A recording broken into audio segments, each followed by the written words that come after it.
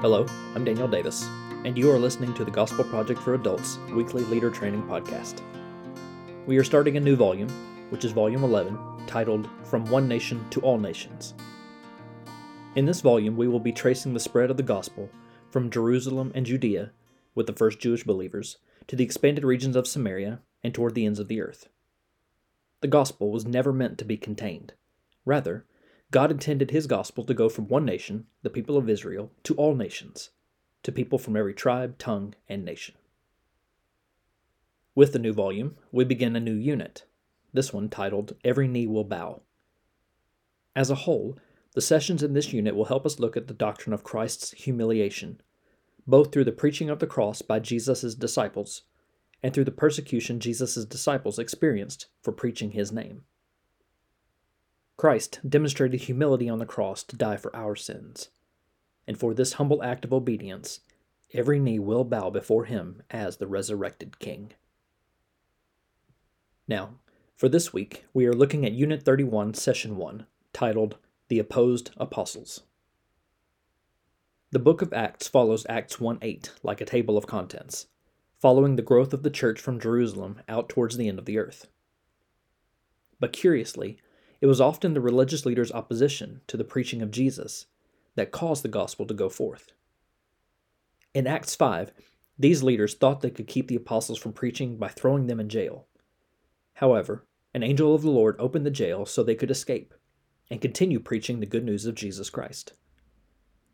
The church continued to grow through the sovereign Lord pouring out his Spirit on people as they came to trust in Christ through the preaching of the gospel.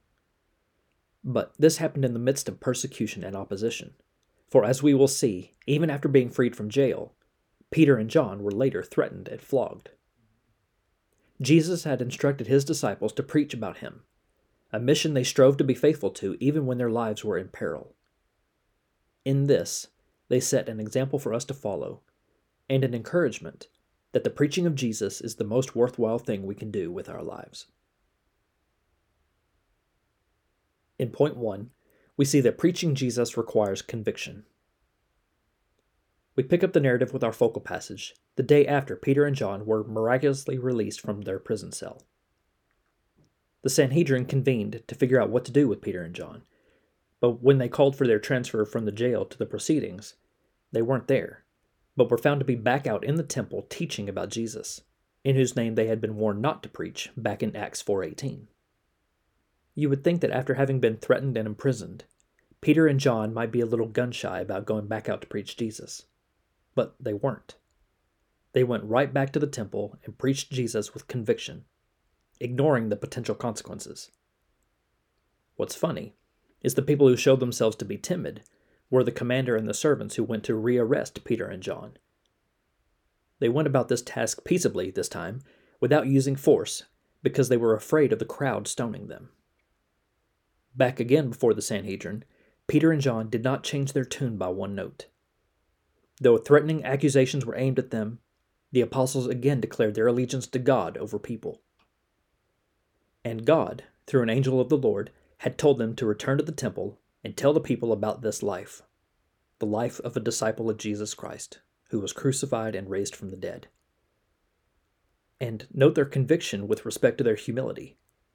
God commanded them to preach. The message they preached about was Jesus, and they honored God's gift of the Holy Spirit to strengthen them for the privilege of being witnesses to the gospel happenings in the previous days. Their mission and their message was all from God. Given our limited space and our resources, we can't cover every word or phrase as we might like to. But on some occasions, we can provide additional information through other means. In this point, Peter referred to Jesus' crucifixion as him being hung on a tree. The QR code on Leader Page 13 will help provide some biblical context for that phrase that may prove useful for you as you lead and teach your group through this point. In point 2, we see that preaching causes opposition. If it wasn't clear before with the threats and imprisonment, it should be now with this focal passage that preaching in the name of Jesus will result in opposition. The apostles said they would obey God and preach Jesus, whom the religious leaders had crucified, instead of obeying the Sanhedrin's command not to preach Jesus. Not only did they indict the leaders for their complicity in crucifying Christ, by implication, they stated that the rulers were in opposition not only to the apostles, but to God himself. And this made those leaders so mad that they wanted to kill the apostles right then and there. And perhaps they would have, if not for a Pharisee named Gamaliel, whom God seems to have used to preserve the lives of his servants on this occasion. Gamaliel was a respected teacher of the law, whom we later find out was influential in the life of Paul. He approached the council he was a part of with an air of reason and temperance. Rather than explode at the maddening situation before them, the religious leaders should follow a path of waiting and seeing instead. He cited 2 previous instances of would-be messiahs rising up only to be killed and their followers dispersing. Presumably, he expected the same thing to happen here.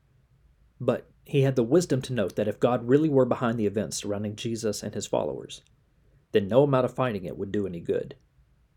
And in this case, they would be fighting against God himself, a losing proposition every time. Gamaliel's reasonableness prevailed, and the Sanhedrin calmed. But they still had a point to make, and it would be made on the flesh of Jesus' apostles. Peter and John were flogged, ordered again not to speak in the name of Jesus, and then they were released. While the disciples weren't killed that day, they were opposed and punished with lashes like the ones Jesus experienced prior to his crucifixion. We should recognize that according to God's perfect will, the disciples were miraculously freed from prison on one occasion, and yet flogged on another. Opposition cannot frustrate God's will, but neither should we expect to be free of opposition when we are preaching Jesus and his gospel. In point 3, we see that preaching Jesus prompts joy. To be a little more on the nose with this point, perhaps the subpoint should say, being persecuted for preaching Jesus prompts joy. The disciples had been threatened, they had been imprisoned, and then they were flogged. And as they were released back to the public, they went out rejoicing. Not because it didn't hurt, but because they saw the consequence of persecution as evidence of their faithfulness to their Savior.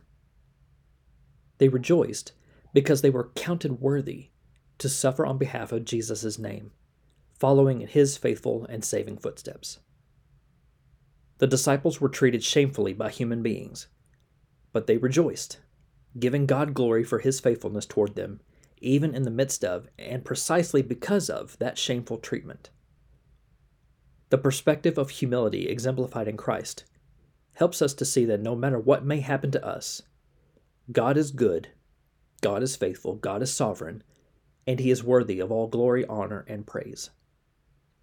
This isn't because believers ignore the impact of suffering, but because believers recognize what God does through suffering. He purifies us and makes us more like Christ, who suffered for us in our place to the uttermost. Therefore, like the disciples in this narrative, believers who suffer today for proclaiming Christ can rejoice and redouble their efforts to proclaim Christ all the more, knowing that we have been afforded the honor of suffering for Christ, who first suffered for us. Jesus commanded his followers to be witnesses of the salvation from sin that can be found through faith in him alone. But Jesus never promised this would be easy. In fact, in John 16:33, he promised just the opposite, that his followers would have suffering in this world. Just as Christ experienced rejection and suffering, so too will his followers. But suffering for Christ is cause not for despair, but rather for joy, knowing that God uses our sufferings, like Christ's, for his glory.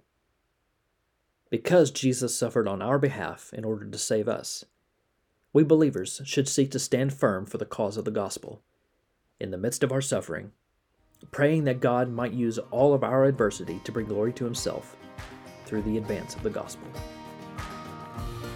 Thanks for listening to this week's leader training for the Gospel Project for Adults. For more resources to help you focus your ministry on the gospel, please visit gospelproject.com.